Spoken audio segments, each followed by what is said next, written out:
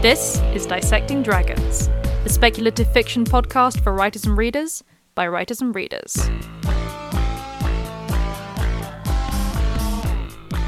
Hello and welcome to Dissecting Dragons. I'm Madeline Vaughan. And I'm Jules Ironside. This week, truth, fiction and outright absurdity. More strange author mysteries. So, this has got a bit of a story to it, but we are taking a little sort of sidestep away from the intricacies of writing, and we're going to look at writers themselves, since, to be fair, we can be a bit of an odd bunch. Yeah, definitely. Our last episode was supposed to be light, but I fear we may have we sort of flirted with being contentious in a couple of instances. Yes. And it's quite not that we intended to, but it's nice to do some lighter episodes. And sometimes I find looking at an author's sort of life, particularly if they're already dead, because A, you can't offend anyone, and B, also you get the tableau of the whole, as it were, can be as interesting as looking at their books. Mm-hmm. A while back we looked at 4 authors and the mysteries in their lives or deaths, so go and check that episode out if you haven't already. Yes. And we're going to take a look at 4 more today. Yes. Now, while this is entertaining and hopefully educational, we do add the caveat that no one truly knows the mind of another. And it's impossible to tell for certain why someone acted in a specific way or why events transpired in the way that they did, because we just don't have omniscient vision. We cannot see all of the moving parts. So anything that we put forward here is based on knowledge, which, facts as we have found them. There may be things that have been missed. There may be ideas that we haven't considered because it's not arisen, and basically all of the conclusions are drawn from that, but shouldn't be taken as the solid fact of foundation. We're merely doing our best. Yeah, absolutely. And in some of these instances I've read biographies of the authors in question. I've read through articles and things. But once again, you don't really know somebody's life unless you're living it. So, and quite frankly, I'm not trying to give 4 people's entire lives here. Mm-hmm. I'm just noting the things rather that struck me as unusual or sort of piquant in a way. So that's where we're going with this. Yeah. So, Jules, why don't you start us off with our first author of the day, Virginia Andrews, the author who was most prolific after her death. Yes, this is going to take some interesting twists and turns. Now, for those of you who were, girls of my generation, probably some boys as well, or anyone else, but certainly in the 80s and 90s, reading Flowers in the Attic, that scandalous book, was a sort of schoolgirl rite of passage. And oddly enough, I discovered the other day from being on Book Talk that it still is. And I was astounded that this was still out there, because in a lot of ways, Flowers in the Attic is a product of its time. It was written in 1971, I believe. Mm-hmm. And it's not a steamy read, but it's kind of a saucy read in a lot of ways. Yeah. It pushes the envelope on family drama, family scandal. It's vaguely gothic. It's set in a sort of quite gothic mansion. There's all these family secrets and things. Yeah, I mean, to be honest, the moment you put an attic in something, there's the gothic right rears its ugly head like, ooh, an attic, what can I put in there? Absolutely. And I will get onto Virginia Andrews in a minute, but Flowers in the Attic kind of is based apparently on a true story, something that happened to an acquaintance of the author, him and his 2 siblings. Now, in the book, there are 4 children, an older brother, an older sister, and a pair of twins, who are the youngest. And there's something strange between their mother and father. There's a secret that they can't really quite put their finger on, but everyone's really happy. And then the father dies in an accident, and the mother desperately wants to reconnect with her original family, who she's estranged from, Mm-hmm. in order to get hold of the great wealth of the Dollenganger family. And her mother says, yes, okay, you can come back home and you can move back in, etc., but only if your father doesn't know you've had any children. So they put the 4 children in the attic, which is a huge, converted attic with bedrooms. Well, I say converted, it's got a bedroom and then there's a door into the actual attic themselves. Mm-hmm. And their mother says it's only going to be for a few days. As the book progresses, you realise it's actually going to be like something like 3 to 5 years. Oh, great. And those children grow up in that attic. And you know what? It's clearly designed to be a sensational read, in the old term of sensational, where you're kind of going through all these emotional changes and Mm-hmm. sort of the gasp moments, etc. And I don't know, it looks at incest, it looks at familial abuse, it looks at, there's murder. It's a very gothic novel, if you see what I mean. Yeah. No, that's not flirting with the gothic. That's diving straight into bed with the gothic. It's trying to out-gothic the gothic in a lot of ways. Even the gothic is like, look, I'm into some weird stuff, but you are really You're pushing it crazy into the bitch. Yeah. I have to say, when I read it, I did really enjoy it, even though as I was reading it, I was going, this is wrong, this is just wrong, and yet I'm really enjoying it. I can't put the book down. And I even read some of the books that came after it, because there's a massive long Dollenganger family series, and Mm-hmm. each book is really, really bad in that gothic-y sort of, this is wrong way. Yeah. But they're incredibly compulsive reads, so... So what's really interesting, in a way, is that the odd juxtaposition between the author and the sensationalist books she wrote. Now, Virginia Andrews, as at school herself, Mm-hmm. suffered a fall on the school steps, and she Right. seriously injured her back. The corrective surgery she had to, sort out these injuries ended up developing into crippling arthritis, which meant she had to use her crutches and her wheelchair. So she lived quite a secluded life and didn't get out a great deal. Mm. But she was very well educated and clearly an amazing inner life, as it were. Yeah. Great imagination. And she became a professional painter. And she lived with her mother until her mother died. And then it got to the 70s when I think she was in her maybe mid-50s, and she started writing Flowers in the Attic, and the first time she sent it out on submission, she was told, well, you need to somehow smut or steam this up a little bit. Mm-hmm. It won't sell as is. So she did. She really took that challenge and went with it in a way that makes you go, wah, but I can't stop. I can't look away. It's the car crash of books. Yes. And it's in, it has sold millions and millions. And she wrote more books in the series, and she had ideas for others, and she wrote notes and things. Now, what's really interesting here is the fact that, unfortunately, she became quite unwell, and then she died. And at that point, I think only 3 of her books had come out. So Right. 2 of the Dollenganger series and 1 from another family gothic-y series. And her publishers hushed it up. Right. Okay. Simon & Schuster, now if you had an author who sold those millions of books and made that much money and became independently wealthy, for a fact that if they died suddenly, then we'd hear about it. Mm-hmm. But back in the sort of late 70s, the Simon & Schuster were kind of like, well, I'm not going to tell anyone, are you? No, because her name is what's really selling stuff right now. Right. And the family, in collusion with Simon & Schuster, hired somebody to finish off her books. I mean, a couple of them were practically hers. They just needed someone to go through them. Right. And they kept this ghostwriter quiet. And this ghostwriter, a man,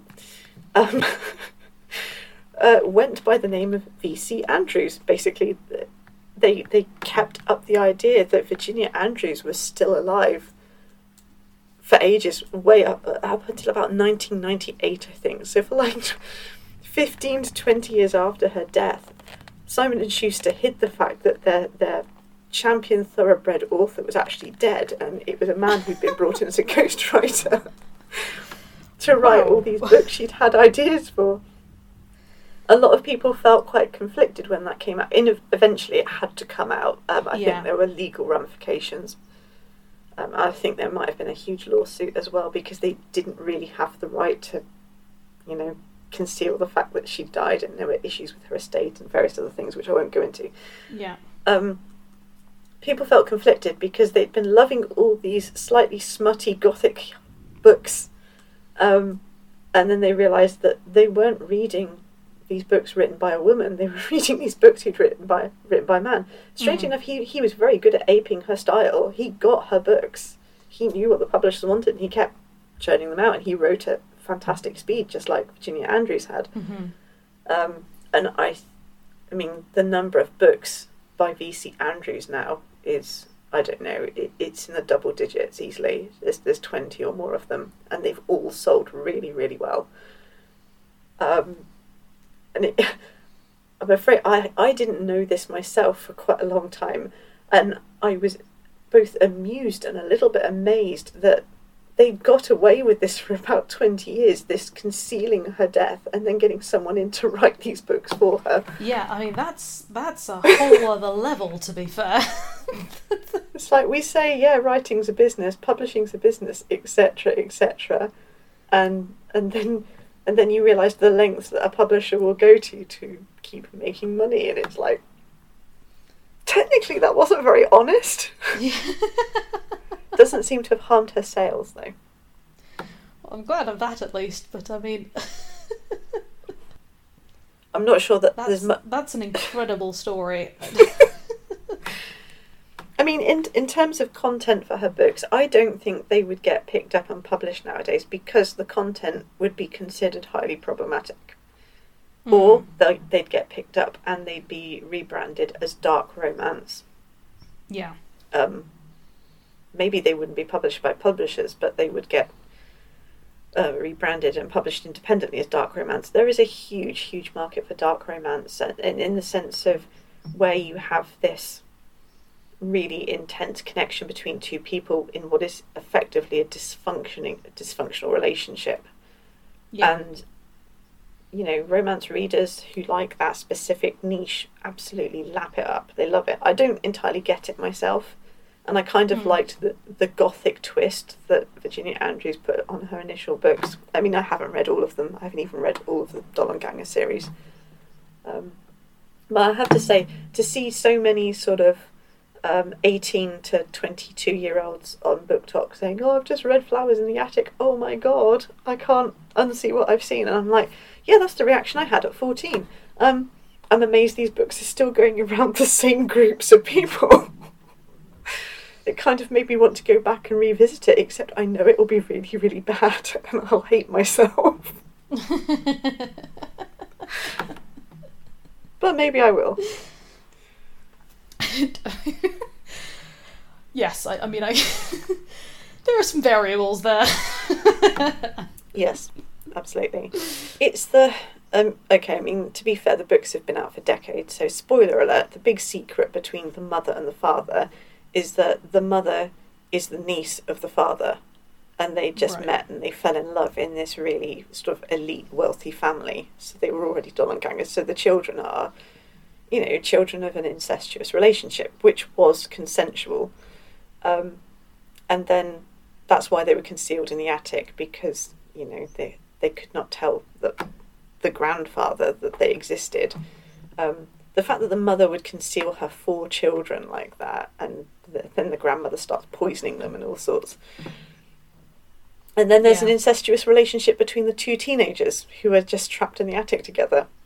So, yeah, that book really doubles down on the incest. Just to warn you guys. Yes, I mean, okay, wow.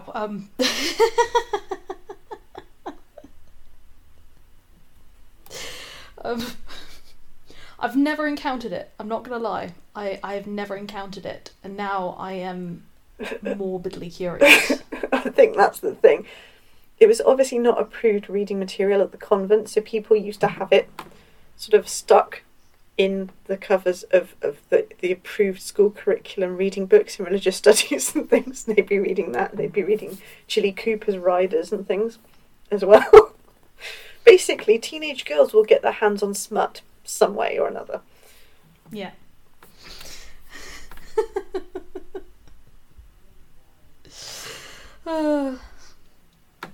Okay, all right. Let's jump onto the next author, shall we? Yes.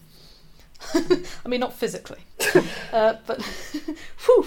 No. So we are going to now have a quick look at the sensational life of Wilkie Collins. Yeah. I've got a special place in my heart for Wilkie Collins, even though there are times when I've read his books and given him a bit of side eye. But we have to bear in mind that Wilkie Collins was born in 1824, and the books he wrote were kind of obviously under the selection pressures of the Victorian public at the time. Yes. But anyway, he went on to write highly popular sensation novels. So again, kind of in the same vein, they were precursors, I guess, to Virginia Andrews' work in that respect, where you have exciting events happening and they were designed to elicit strong emotion, and not necessarily positive strong emotion either. He was a contemporary of Charles Dickens, and in fact they were very close friends. When Collins found out that Charles Dickens had died, he was incredibly upset by this. He was even, quite depressed for several months because he'd lost his friend. Yeah. I have to say at this point I did consider adding Charles Dickens to the list, but honestly there's so much we could talk about with Charles Dickens, he almost deserves his own episode. Yeah. Anyway, so sensation novels were the precursor to the modern detective novel. Collins, when he wrote The Moonstone and The Woman in White, can be argued to have written the first detective novel, with Sir Arthur Conan Doyle and later Agatha Christie refining the form. And I think, that's a fair way of looking at things. He doesn't really have a full-on detective character in either he has a detective in The Moonstone. Yeah. But it's not really the detective who's necessarily solving things. He's kind of an incidental character. But this whole process of following clues and determining motives and actions and what really happened, and changes of consciousness and things, all the stuff that you kind of see in much more detail in the Sherlock Holmes books, for example, all kind of started with The Moonstone. Yeah. And The Woman in White is another case in point, in the sense that, there's a big mystery to be solved, although again there's no real detective. It's just two people who have been thrown together doing the very best they can to work out what the hell's happened to this woman they both love. I will mention here Collins's treatment of his female characters, because it's not a book I've read, but there was a later book after The Woman in White where he's actually looking at the character of the fallen woman in Victorian society, and not just someone who happens to have sex outside of wedlock, but someone who worked as a prostitute, and has sort of very timorously suggested in that book that maybe the women who are pushed into this kind of career, or even those who fall, inverted commas, and then find themselves in such straitened circumstances that it's the only career they can pursue, maybe they don't deserve to be cast out of society. Maybe they do deserve to be treated as people. Yeah. Which was oddly open-minded for a man of the time. I mean, bear in mind that this was one of the worst sex trafficking times in Victorian... one of the worst times for basically sex trafficking in the 1900s.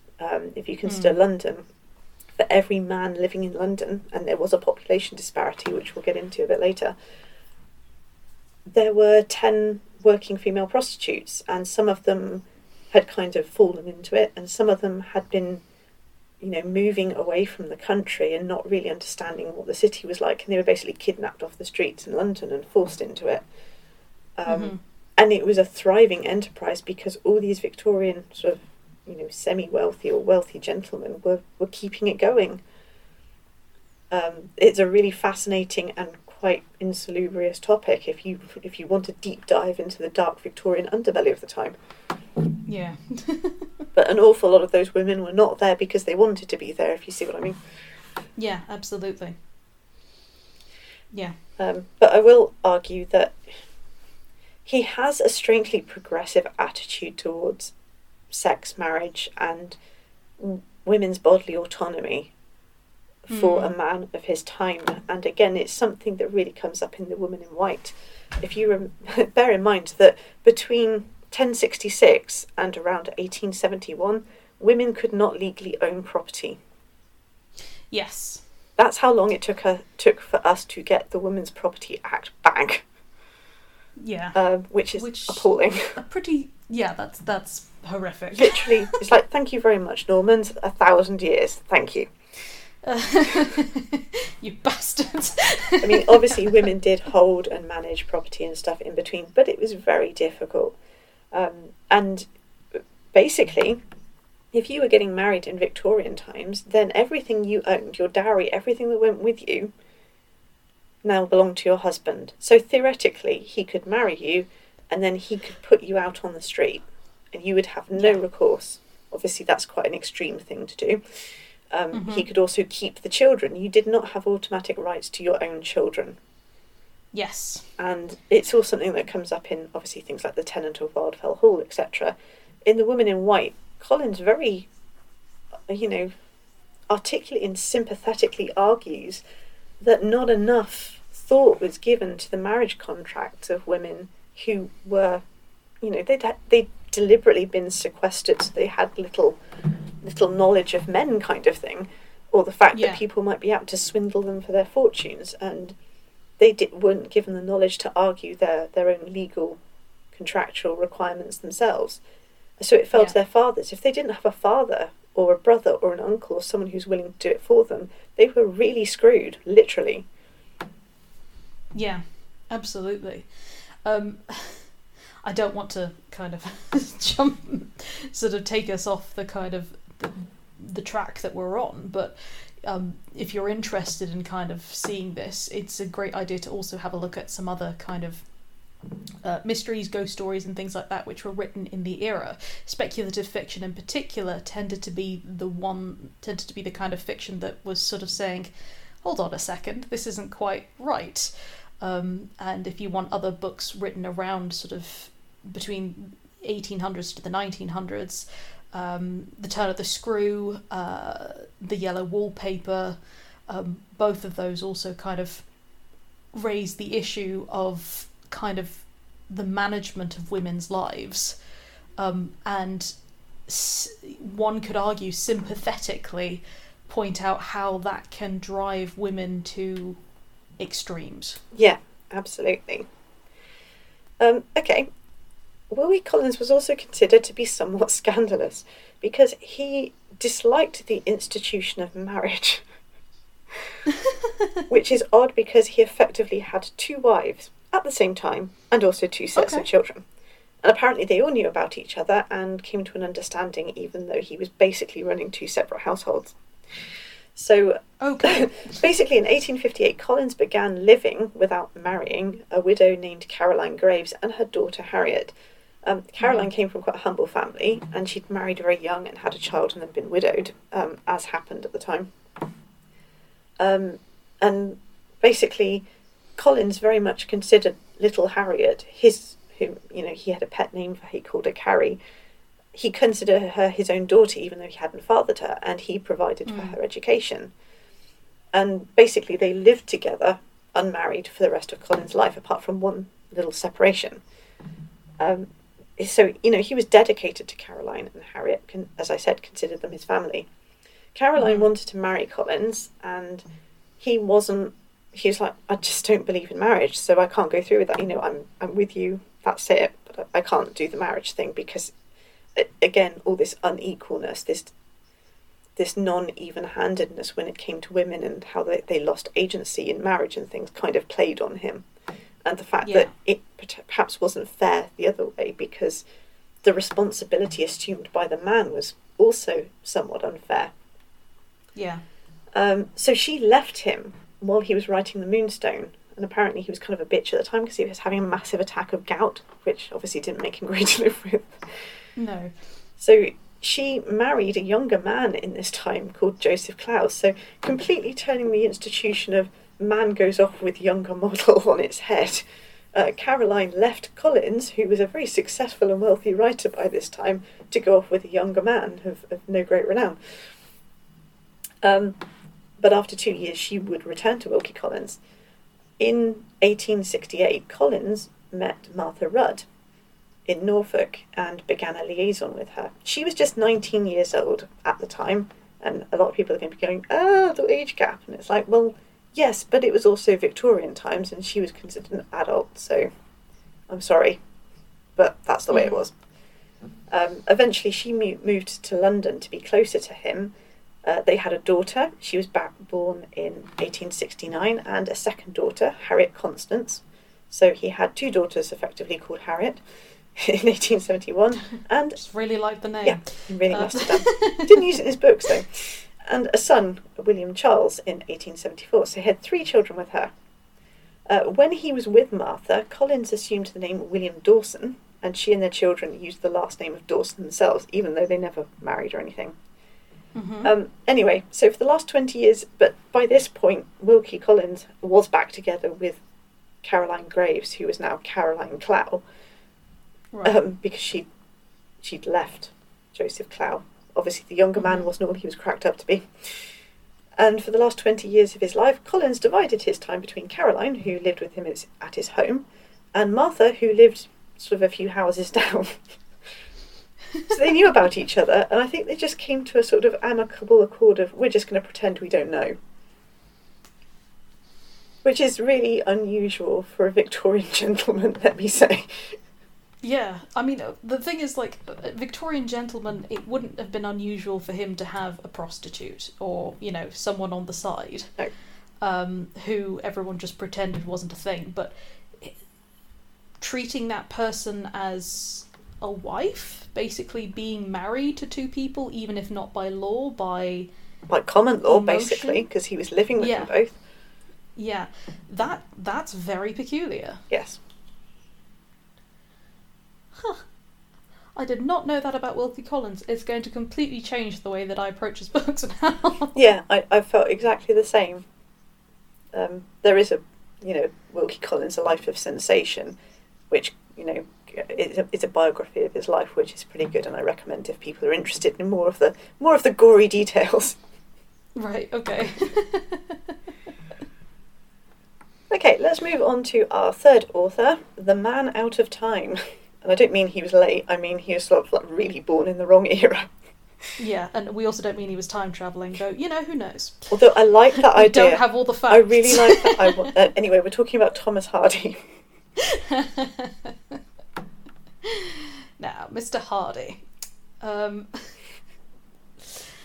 Okay, so Thomas Hardy came from relatively humble origins. He was actually born in Upper Brockhampton, which is a village to the east of Dorchester in Dorset, for those who know the area. He was born in 1840. Now, his father was a stonemason. However, his mother, Jemima, was very well read, and she educated the young Thomas himself, and essentially instilled in him a love of literature from a very early age.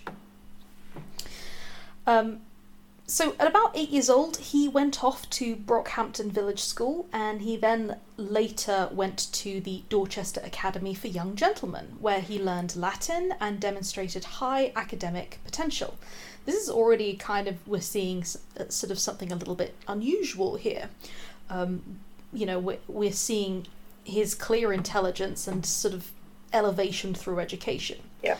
Now, unfortunately, his family couldn't afford to send him to university, so his education had to end when he was 16, which, again, was still an incredible achievement for non-gentry at that time. Again, it's young gentlemen. They didn't just mean men, it was mostly gentlemen. Yeah. And after that, he apprenticed to an architect. There are actually several buildings around Dorset which Hardy actually either worked on or designed outright. Fun fact. So you want to go on a tour of Dorset, look for Hardy's work. Eventually he did manage to get admitted to King's College in London based on scholarly merit, but he never felt comfortable there due to acute consciousness of the class division, which, you know, we think of class division at the moment, it's a big thing, but at the time especially, it would have been huge. And it was something which did plague him for the rest of his life. Yeah, I mean, unfortunately. Talking about it, the class division being huge, at that time, in order to cross that divide, you had to be really exceptional, genuinely really exceptional. And not just make money, and a lot of money, more even than probably the local lords had at that time, or the local gentry farmers and things had at that time. But you had this constant background noise of your social climbing, and you don't know your proper place. What are you looking at? You're from a working class family, you know? Yes. That constant being pushed down.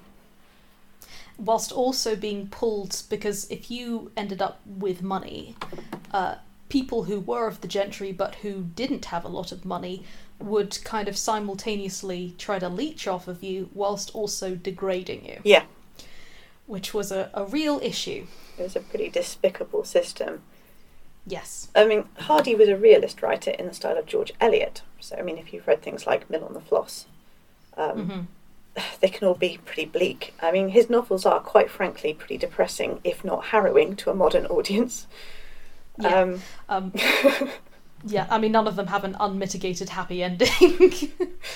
No, Under the Greenwood Tree probably comes closest, but, I mean, even A Pair of Blue Eyes, which was kind of a homage to the great love of his life and wife, is not the happiest of books. Yeah. But I mean, his books and his poetry were full of exquisite descriptions of rural Dorset, and something that he really did was capture snapshots of Victorian rural life. Now, I just want to kind of do a little caveat here to really show why this is so important, because during the Victorian period, we had something called the rural fantasy emerging. As massive urbanisation kind of took over and more people were drawn into the city, there was this kind of national crisis of identity. And it's where the folklore stuff all came from. A lot of people sort of saying, we need to kind of find the past, we need to reconnect with our identities, our sense of nationality and stuff like that. And the way that they said, well, how do we do that? We look to the rural community because they basically haven't moved forward as fast as us. They're still a little bit more in the past. So they still have this access. So they went into the rural communities, they took folk tales and stuff like that. But it was very doctored. And as people kind of were shoved into cities and it was smoky and dangerous and loud, there was this kind of, but to be in the countryside, the countryside is wonderful. And they kind of painted these pictures of what rural life was like, and it was idyllic. Slow towns, everyone getting on together. And one of the big aspects of that was that they essentially stopped looking at rural communities as working communities, with a lot of the imagery doctored by sort of gentry or very wealthy middle class going to the country, to country estates or things like that, and being able to enjoy the country without actually looking at the reality of what farm life was like, what working rural communities actually had to go through, the dangers, the horrors, the sickness, all of that. It was kind of swept away. And so here comes Hardy with his miserable works, showing this, the beauty of the rural world, but also the cruel and harsh reality, because he loved the countryside. You know, we can see it overflowing in the page, but it is, you know, his writing is tempered with the bitterness, you know, he felt towards the Enclosure Act and the advent of the Industrial Revolution and the way of life which had run on largely undisturbed for hundreds of years, now kind of being changed, forgotten, rewritten. Yeah. I mean, even the Dorset dialect was dying out at that point. And, you know, it was taking a lot of living close to the land wisdom with it. Yeah, and I'll add on to that point the fact that the actual Dorset dialect was still alive in certain parts, basically the most rural parts of Dorset, really out into the sticks where, you know, the bus only comes once a week, when I was a small child. And there were still people who spoke parts of it when I was in my early 20s, to the point where when a friend came to stay and we ended up getting a taxi from the village to my parents' house, which, as Madeline will tell you, is well out into the middle of nowhere. The guy was talking in this mingled sort of ordinary speech and Dorset dialect, just a few dialect words thrown in, with quite a strong Dorset accent. My friend didn't know what they were saying at all, genuinely couldn't understand what he was saying. Because I'd grown up with it, I did actually understand what was being said and wasn't even thinking about it as being a dialect. But it's almost completely gone now, apart from the odd word here and there. Yeah. You know, and like, it's not just in Dorset, obviously. No. You see that kind of across the countryside in very rural areas, just dialects, languages just being slowly erased. And we're only now actually trying to conserve some of them. I mean, there's been big movements in Cornwall, for example, to kind of really revive Cornish. And we're seeing more movements in Ireland to keep the Irish language alive. Obviously, there are certain parts of Ireland where it is still very much spoken, but there are other parts, particularly more towards the east, where it's not the first language. Yeah. You know, English is the first language, and kids are taught Irish in school, but as a kind of a second language. And yeah, it was just the scrubbing of rural life as these rural communities just stopped being able to survive in where they were and were forced into cities and things like that. Yeah. I mean, I've talked before about my great-grandfather, who was a horse leech, is what they called it. And basically was a Romany who went brick, and he used to tend to all the plough horses and that. But it's still in my father's childhood. The fields in Dorset were being ploughed by horses, by teams of horses. Even though tractors and things existed and combine harvesters and things existed, it was still plough horse in Dorset. So it adjusted comparatively late compared to other parts of the country. And I suppose the link I would make here between losing the dialect and some of the, you know, the knowledge of the land and stuff is the industrialisation of farming and the fact that largely it's unsustainable long term, and that losing some of that original connection to the land has been very detrimental in that respect, and we're trying to get back to it by supplementing this industrialised farming with mixed and rotational farming, which does actually renew the land at least. It's very difficult and obviously a very emotive subject, particularly for farmers. Yeah. Jumping back onto Thomas Hardy. again, just jumping onto Thomas Hardy's back. His novels were very successful. In fact, so successful that eventually he was actually able to give up his work as an architect and live in wealth and comfort off the proceedings. Which, again, I mean, that's quite amazing, really. Particularly given the fact that he didn't have, you know, natural wealth or anything like that to fall back on. This was all wealth that he built up himself with his books. It was kind of unprecedented. It was. I mean, his father was working class, and his mother was very well educated working class and probably felt that she didn't fit in anywhere for most of her life. Which is something that Hardy shared, obviously. He really, before you even get on to things like his political views and his views on, again, marriage and relationships and sex and stuff, he was completely, again, out of time. He was almost born in the wrong era.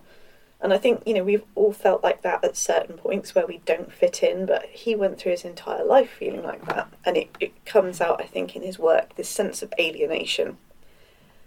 Yeah, absolutely. Because there he is, he's born into a certain class, he is highly intelligent, he gets this step up, and he does not, on the one side he belongs in this academic world, he belongs in this writing world, but that world was also owned pretty much by a whole other group of people who basically never accepted him, couldn't accept him because of the way that the system worked.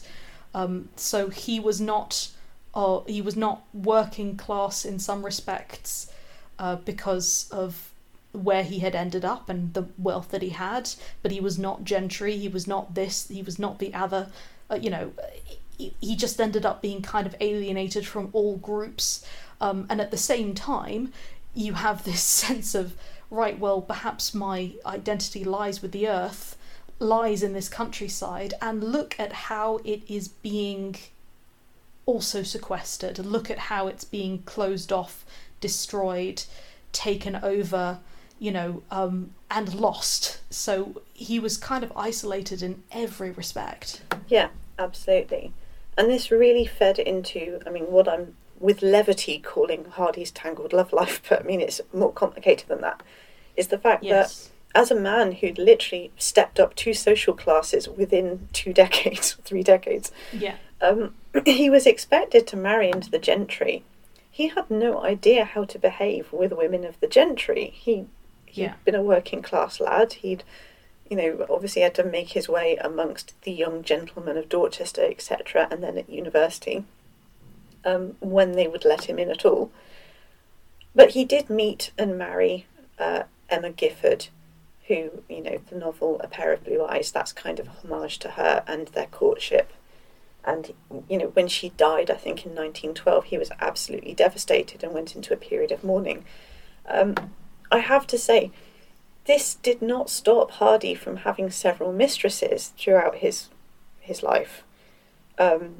She, I think, was a properly reared young lady, a properly reared young woman, the daughter of a gentleman kind of thing. Yeah. So she had no more idea how to behave with someone who came with far fewer illusions over life. Yeah. Someone who was probably a lot more open about sex than your average Victorian gentleman was. Yeah. And what possibly wanted, in her opinion, some delicacy on the subject, whereas he would have been used to the frankness you would get from the local farm lasses. And also the more even footing. If you look at his own background, you've got his father is working, his mother is educated. There's clearly this even footing in terms of the household. Yeah. The father is not the one taking care of everything, and so he then goes into a situation where he's married to a woman who, as we've just discussed earlier, has had everything, all responsibilities stripped from her. She is completely at the mercy of Thomas Hardy. She has no real rights in the way that actually people of the working class would have, because there wasn't all those, that tangled mess of property and money or things like that. They were much more open to being able to marry for love, being able to, yes, opportunity, but, for things to be easier, and for the relationship to be more even. And these two are coming into a marriage where neither of them are meeting, eye to eye, because they come from such massive social, backgrounds and have different expectations of what a relationship should look like. Yeah, so there was, as Madeline's quite aptly put there.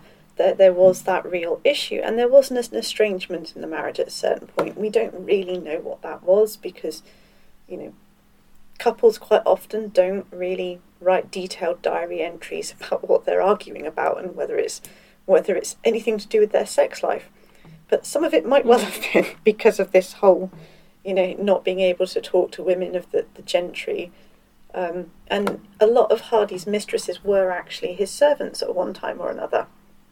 Including my great aunt Nellie, who was Thomas Hardy's housekeeper.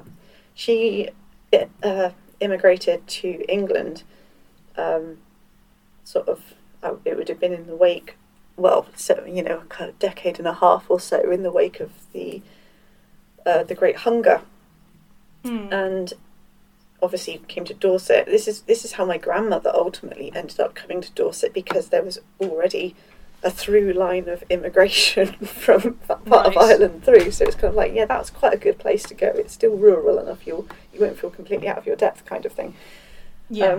Anyway, she was Thomas Hardy's housekeeper, and they ended up involved together, and they were involved together for many years.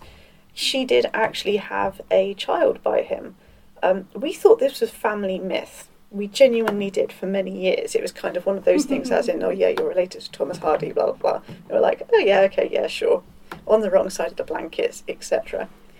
And then my grandmother died when I was 19, and she left what we kind of came to call the memory box, although I don't think she called anything so sentimental, which had lots of photos and letters and things in. My mother could not bear to open that box for around sort of 15 years. When she finally did get it down and open it, we found letters from Thomas Hardy to my aunt. Oh my God.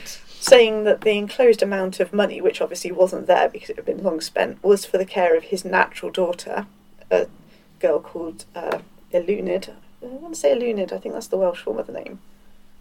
Anyway, and there was a picture of great aunt Nellie with the child in her arms. And in the background, Thomas Hardy sat on his front porch. That's amazing. So we're like, it's true, the family legend is true. Weirdly, we were talking to my uncle's wife's family, and they said, wait a minute, are you talking about Eluned, as in that little girl from X with the slightly twisted foot? And they happened to, it's a completely different branch of the family, opened up a box and went, yes, she went to school with our great aunt from so-and-so. And I'm like, okay, so we've got two sources of information here that are both confirming this thing. But all I'm saying is that when people say that Thomas Hardy allegedly had all these affairs and things, he absolutely did, because he was more comfortable with women of his own social class, his own original social class, and he couldn't quite ever get over that hurdle, and he was uncomfortable his entire life. And I kind of feel a bit sorry for him for that. I mean, at the end of the day, you don't belong somewhere until you decide you belong somewhere. But it's very hard to decide you belong somewhere when everyone keeps telling you how inferior you are, and you're kind of basically a monkey wearing a funeral suit kind of thing. Yeah, and also when you are basically looking at the people who are kind of responsible for what you feel is the loss of, connection with the land in which you were born and your way of life. Yeah. Now, part of his issue, or part of his and Emma's, his wife's issues, came from the fact that his books started to really push the envelope in terms of social mores and conventions. There was Tess of the D'Urbervilles, where he portrays a so-called, inverted commas, fallen woman quite sympathetically. There's been a lot of scholarly debate about whether Tess is actually raped, or she's coerced, or she knew what she was doing. For the purposes of this narrative, for the purposes of Thomas Hardy himself, it doesn't actually matter, because what he's saying here is that a woman having sex outside of marriage is not wrong. She's not automatically evil or a harlot. Yeah. And people found that so unbelievably sort of difficult to swallow that the book became quite scandalous. Yeah, though of course the people who were finding it difficult to swallow were the people who were had access to it who were of a certain class. Yeah, absolutely. No one likes to see themselves reflected back in a book in such unsympathetic terms. Yeah. Now, move on a few years and you get to Jude the Obscure. Jude the Obscure is so frank about sexual freedom and its disdain for the institution of marriage. I mean, Jude and the main female character decide to live together without getting married, and it scandalised the Victorian public to the point where the Archbishop of Canterbury ordered a book burning. Now, allegedly, Thomas Hardy said after this, "Dear sir, up until this point I have been plagued by this strange compulsion of writing, but you have entirely cured me of the situation." And allegedly that's why he never wrote any further novels. I'm not sure it's that straightforward. I think maybe he'd written novel-wise what he wanted to write, and he wanted to concentrate on his poetry after that. Yeah. He certainly didn't need the money, put it that way. But yeah, Jude the Obscure was, I think the Victorian gentry and the Victorian aristocracy really took it as a slap in the face. And yet it was incredibly well read, and the fact that the books were being burnt and people were trying to get it banned wasn't doing the sales any harm, as it were. I think Thomas Hardy did actually take offence at the idea of the book being banned, because that went against everything he personally believed about people being able to articulate ideas and have discussions. Yeah.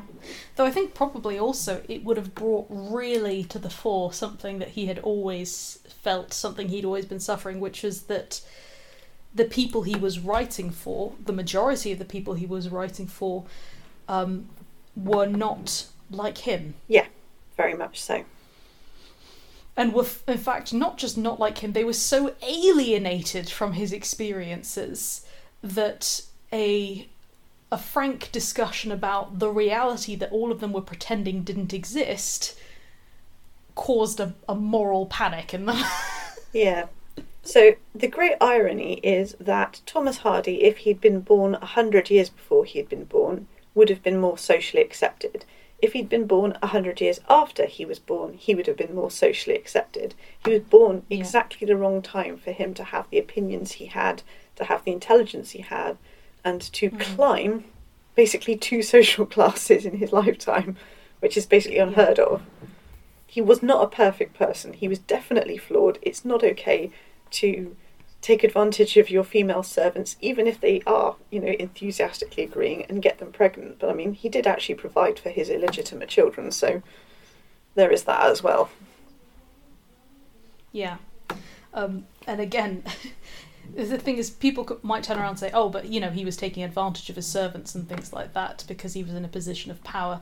We don't know the situation, but certainly the way he then treated them and their children was much more on par with,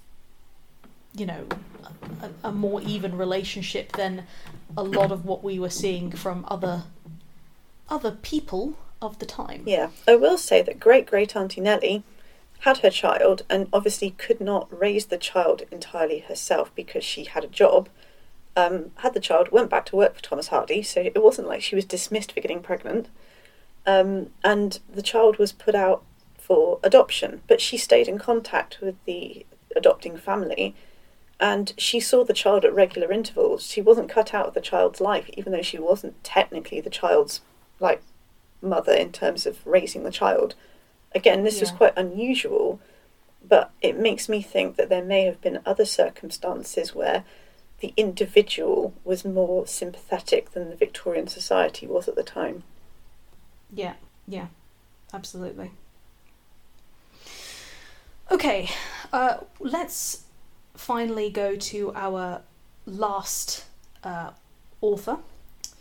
And this is one that may be familiar to some people, particularly those who were very into the Sapphic movement that appeared online a few years ago, where this name began to appear a lot, and it is The Sequestered Life of Emily Dickinson. Yes. So we're leaving England, actually, because Emily Dickinson was born in 1830 in Amherst in Massachusetts, which is such a mouthful. Now, during her life,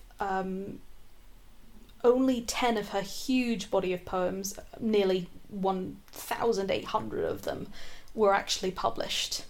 Now, despite being so little known in her lifetime, she is now regarded as one of the most important figures in American poetry. So even if you don't recognise the name, it's very likely that you will have seen or heard part of her poems.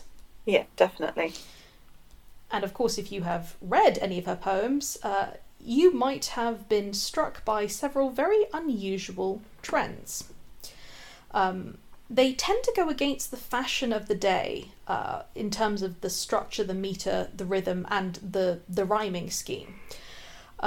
So if compared with other things, you'll notice, oh, hang on a second, this is it almost feels very modern.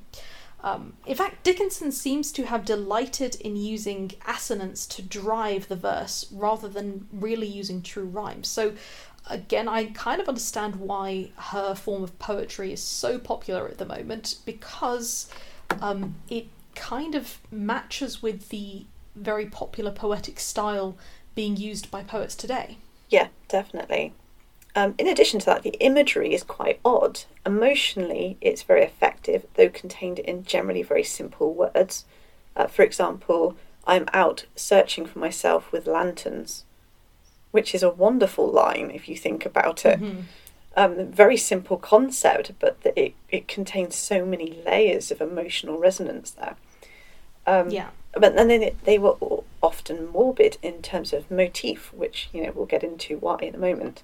So while she may not have set the world on fire while she was alive, she absolutely broke the mould when it came to how modern poetry would progress, and in a way that was far more unusual and, I would honestly argue, original than many of her contemporaries, including many better known male poets of the time.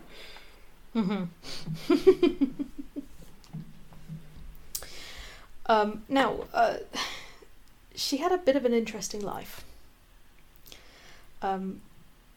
She was often perceived as having lived a very quiet, retired and sequestered life, and frankly, that presentation has always kind of, well, I mean, I know it struck Jules as well, but I mean, it's also struck me as being overly simplistic, if not potentially false. Yeah, it particularly bugs me. It's the same thing that I get about the Brontes, and I'm like, this is just not accurate. Where critics have gone on to suggest that Emily Dickinson and many others who are basically contemporary to her was rather low-spirited and quite sad, basically an old spinster who never had the opportunity to marry, as if that was the most important thing. Yes. Now, there are a lot of problems with this image. First of all, the word spinster was a very loaded term in the 18th century. It had connotations of failure for almost all women who didn't marry. Spinsters were presented as pathetic, even pitiable creatures who lived half lives without fulfillment. Unless, of course, they were very rich. Yeah. Now, we know that just wasn't true, and there's a number of factors to consider. So let's look at logistics first. So certainly if you consider Victorian England, the census data tells us that there were 350,000 more women than men alive at that time, and many of the men were in the armed forces. So even taking into account the appalling sex trafficking going on, especially in London, which I mentioned earlier, that's still too great a margin for everyone to have a chance of marrying. America, which had the Civil War right smack in the middle of the 1800s, had similar population inequalities. Yeah. So even then, leaving logistics aside, we know for a fact that there were plenty of 19th century women who just didn't want to marry. They didn't want children, they wanted freedom and agency over their own lives. And there were also plenty of women who were not sexually attracted to men, who settled down in friendship couples, who to all extents and purposes were married couples. Yeah, and there were cases where two women did get married, with one of them dressing up to impersonate a man. In some cases, this may have been a trans man, but in many, many cases, it was simply two women. It was, we want to be married in the sight of God. We think this is right. One of us will don a man's clothes and pretend to be a man for the purposes of the occasion.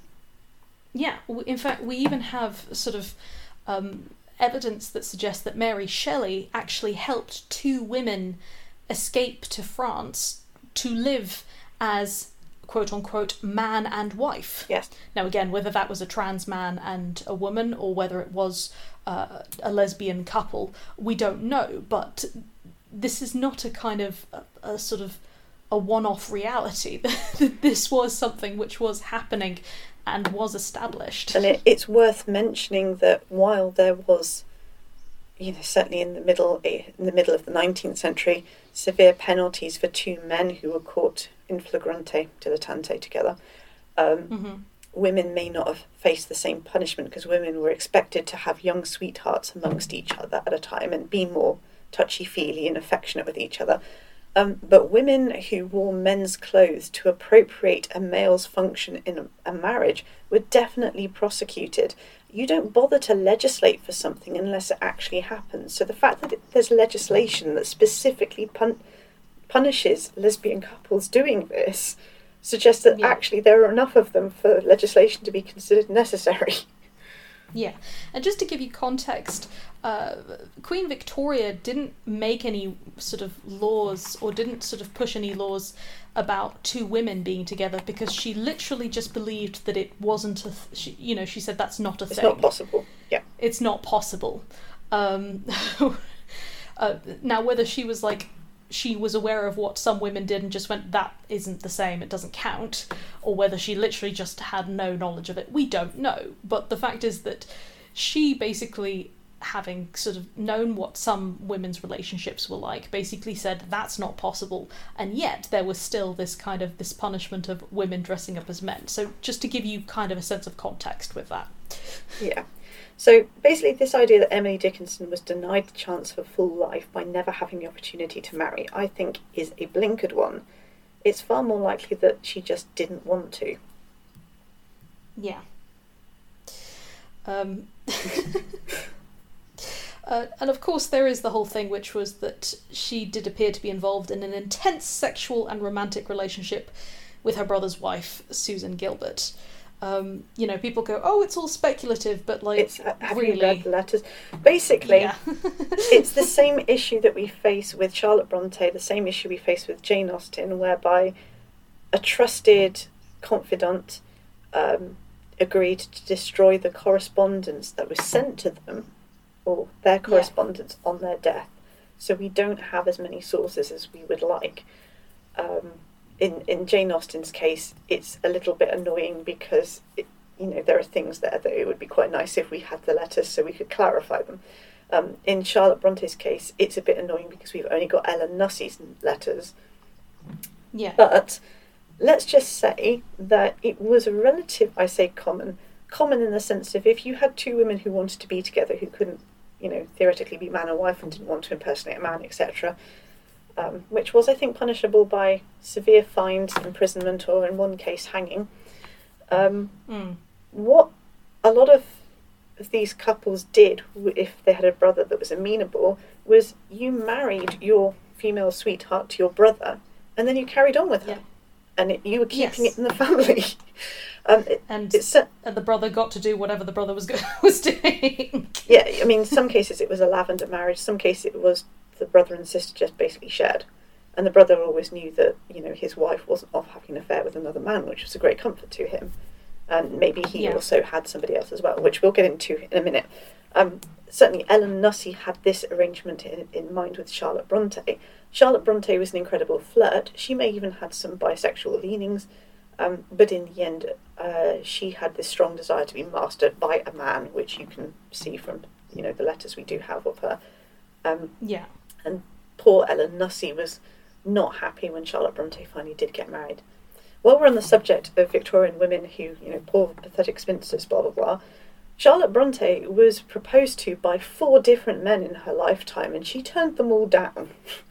Mm-hmm. So it wasn't that she didn't have the opportunity to marry, it's just that nobody who she really wanted proposed. To be quite honest, in the end she may well have decided that actually she liked Arthur Bell Nichols a lot more than she thought she had, because her father told her not to marry him. Yeah. And it was something like on his 4th proposal to her that she finally said yes. Yeah. Again, as we've talked about before, marriage in this particular case was also the giving up of everything that you owned. Yes. Now, depending on certain times or the certain positions or the relationship one had with the men of the family and countries and stuff like that, a spinster was more secure in ownership of everything than a married woman. Yeah. She had more control over her assets, her freedom, than if she were to marry, where she could have all of that taken away. You are only slightly more secure if you're a widow, but then you can't guarantee you're going to be a widow when you want to be. Yes. Without resorting to murder. Unless you help it, yeah. You help things along a little bit.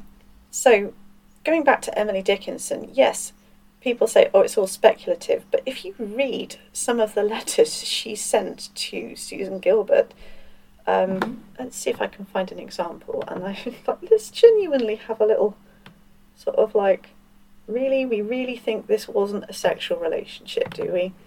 Kind of thing.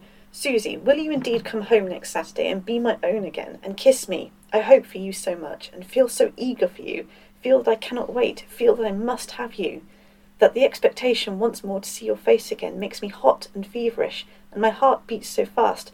My darling, so near I seem to you that I disdain this pen and wait for a warmer language. That's a mild one.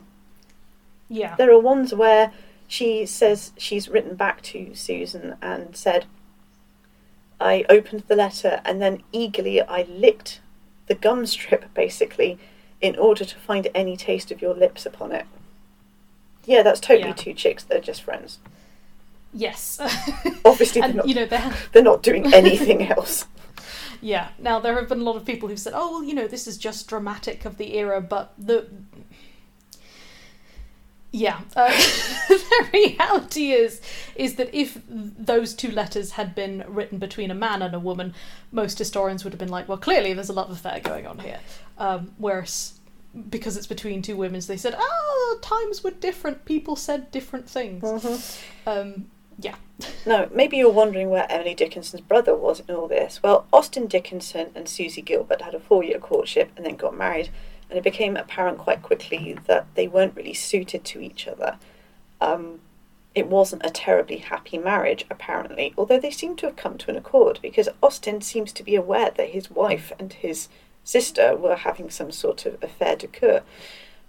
He himself had a long-term lover by the name of Mabel Loomis Todd, and a lot of what we get about Emily Dickinson being quite sequestered and quiet, and maybe even not a very nice person, and again about Susan Gilbert being, this terrible, wanton person who was really awful and was leading little Emily astray kind of thing, comes from Mabel Loomis Todd, who was quite jealous of her brother's sister, or her sister-in-law, and of her rival, her lover's wife.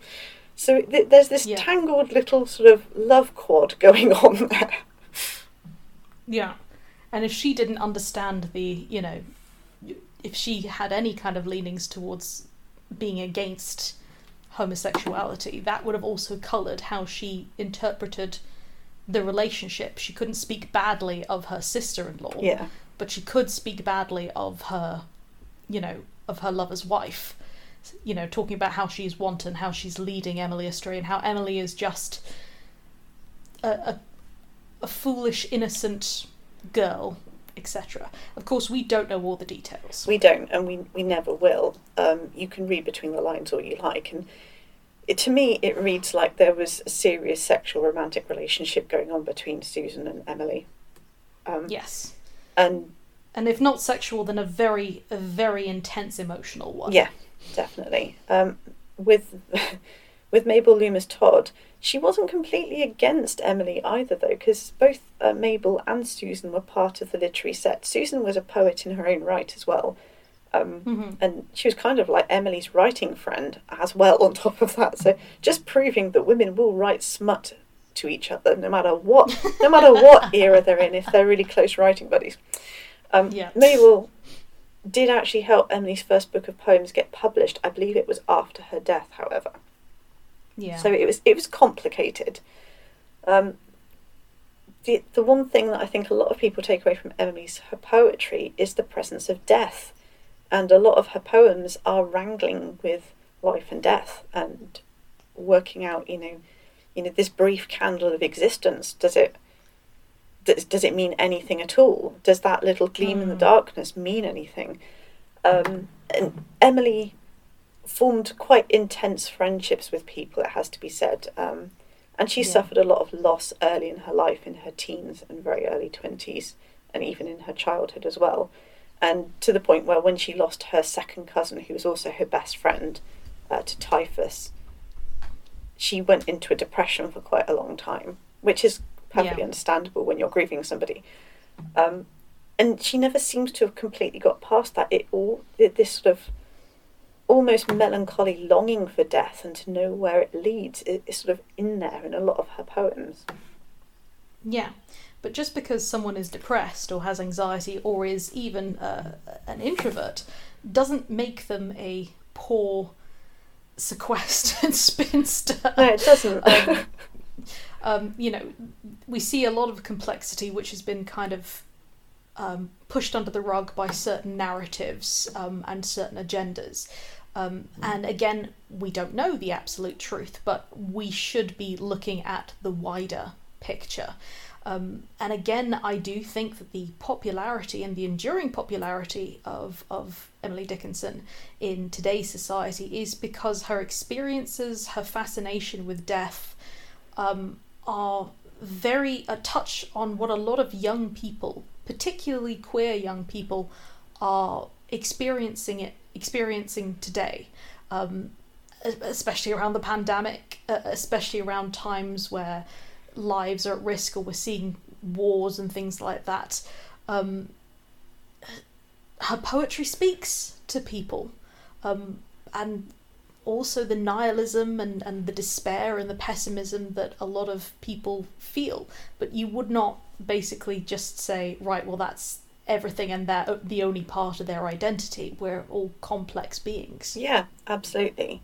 And it has to be said that Emily Dickinson, she seems to have had quite a savour for the Gothic. She was quite heavily influenced by Jane Eyre. She had nothing to do with Charlotte Bronte, really. But Jane Eyre and some of the questions it posed really captured her imagination and sort of creeps into her poetry as well. So, I mean, I would argue that, perhaps she was a bit of an introvert. Perhaps she had some fear about growing too attached to too many people because so many people in her life had died, been taken from her, and she formed very intense bonds with people. That's all perfectly understandable. I would argue she had an incredibly rich and picturesque inner life, which many introverts do, and the fact that they don't want to go out can be a reflection of the fact that there's so much going on upstairs, there's so much going on internally, that they don't really need it. They don't feel the need for lots of people. In fact, it's wearying to them. I have to say, when people have said to me in the past, "You're very quiet," and I'm thinking, no, I'm not. And the thing is, technically I am being quiet, but I'm not quiet inside. My head is really loud. Yeah, absolutely. And frankly, also looking at a lot of the experiences and things and the way that Emily Dickinson looked at things, again, we can't know. But I look at her and I'm like, to be honest, she sounds like someone who's neurodivergent. Yeah. She sounds like, some of these things are typical neurodivergent, particularly ADD kind of stuff in terms of being introverted, in terms of kind of the intensity of relationships, the swinging of kind of moods, particularly into dark moods, but also pure elation and stuff like that. I just think that's reflected in her poetry. But again, as we talked about earlier on, every time I read something, I'm going to be skewed by the bias of my own experiences. So there we go. Yes. And that's it for today. Those were our 4 authors and the mysteries and the strangeness of their lives. Once again, just remember, we are posing facts as we know them, and forming conclusions based on this and our own opinions. So if you know something that we don't or that we didn't mention here, please do let us know. We are always interested to find out more and to find out what you guys think. Definitely. Before we go, it is time for our Dissecting Dragons recommendation of the week, and I do have one for you. Now, this is not a new book by any stretch of the imagination, but it's one which I have only just gotten to per Jules's recommendation. Well, actually, no, it wasn't per your recommendation. I think you talked about it a while ago. Probably at with length, excitement. knowing me. Yeah. And then I said, "Oh, I'm listening to this," and Jules immediately went, "Whee!" Yeah. And we had a really good time of it. I decided to pick up some Terry Pratchett, and I listened to Going Postal on Audible, and I absolutely adored it. I think it's a very topical book for the moment, particularly with large companies like Amazon and whatnot kind of looming over. It is a kind of a sort of examination of the Industrial Revolution, but very reflective of today as well. And to be fair, as the other thing that really attracted me towards it is the main character, Moist von Lipwig, is a con man.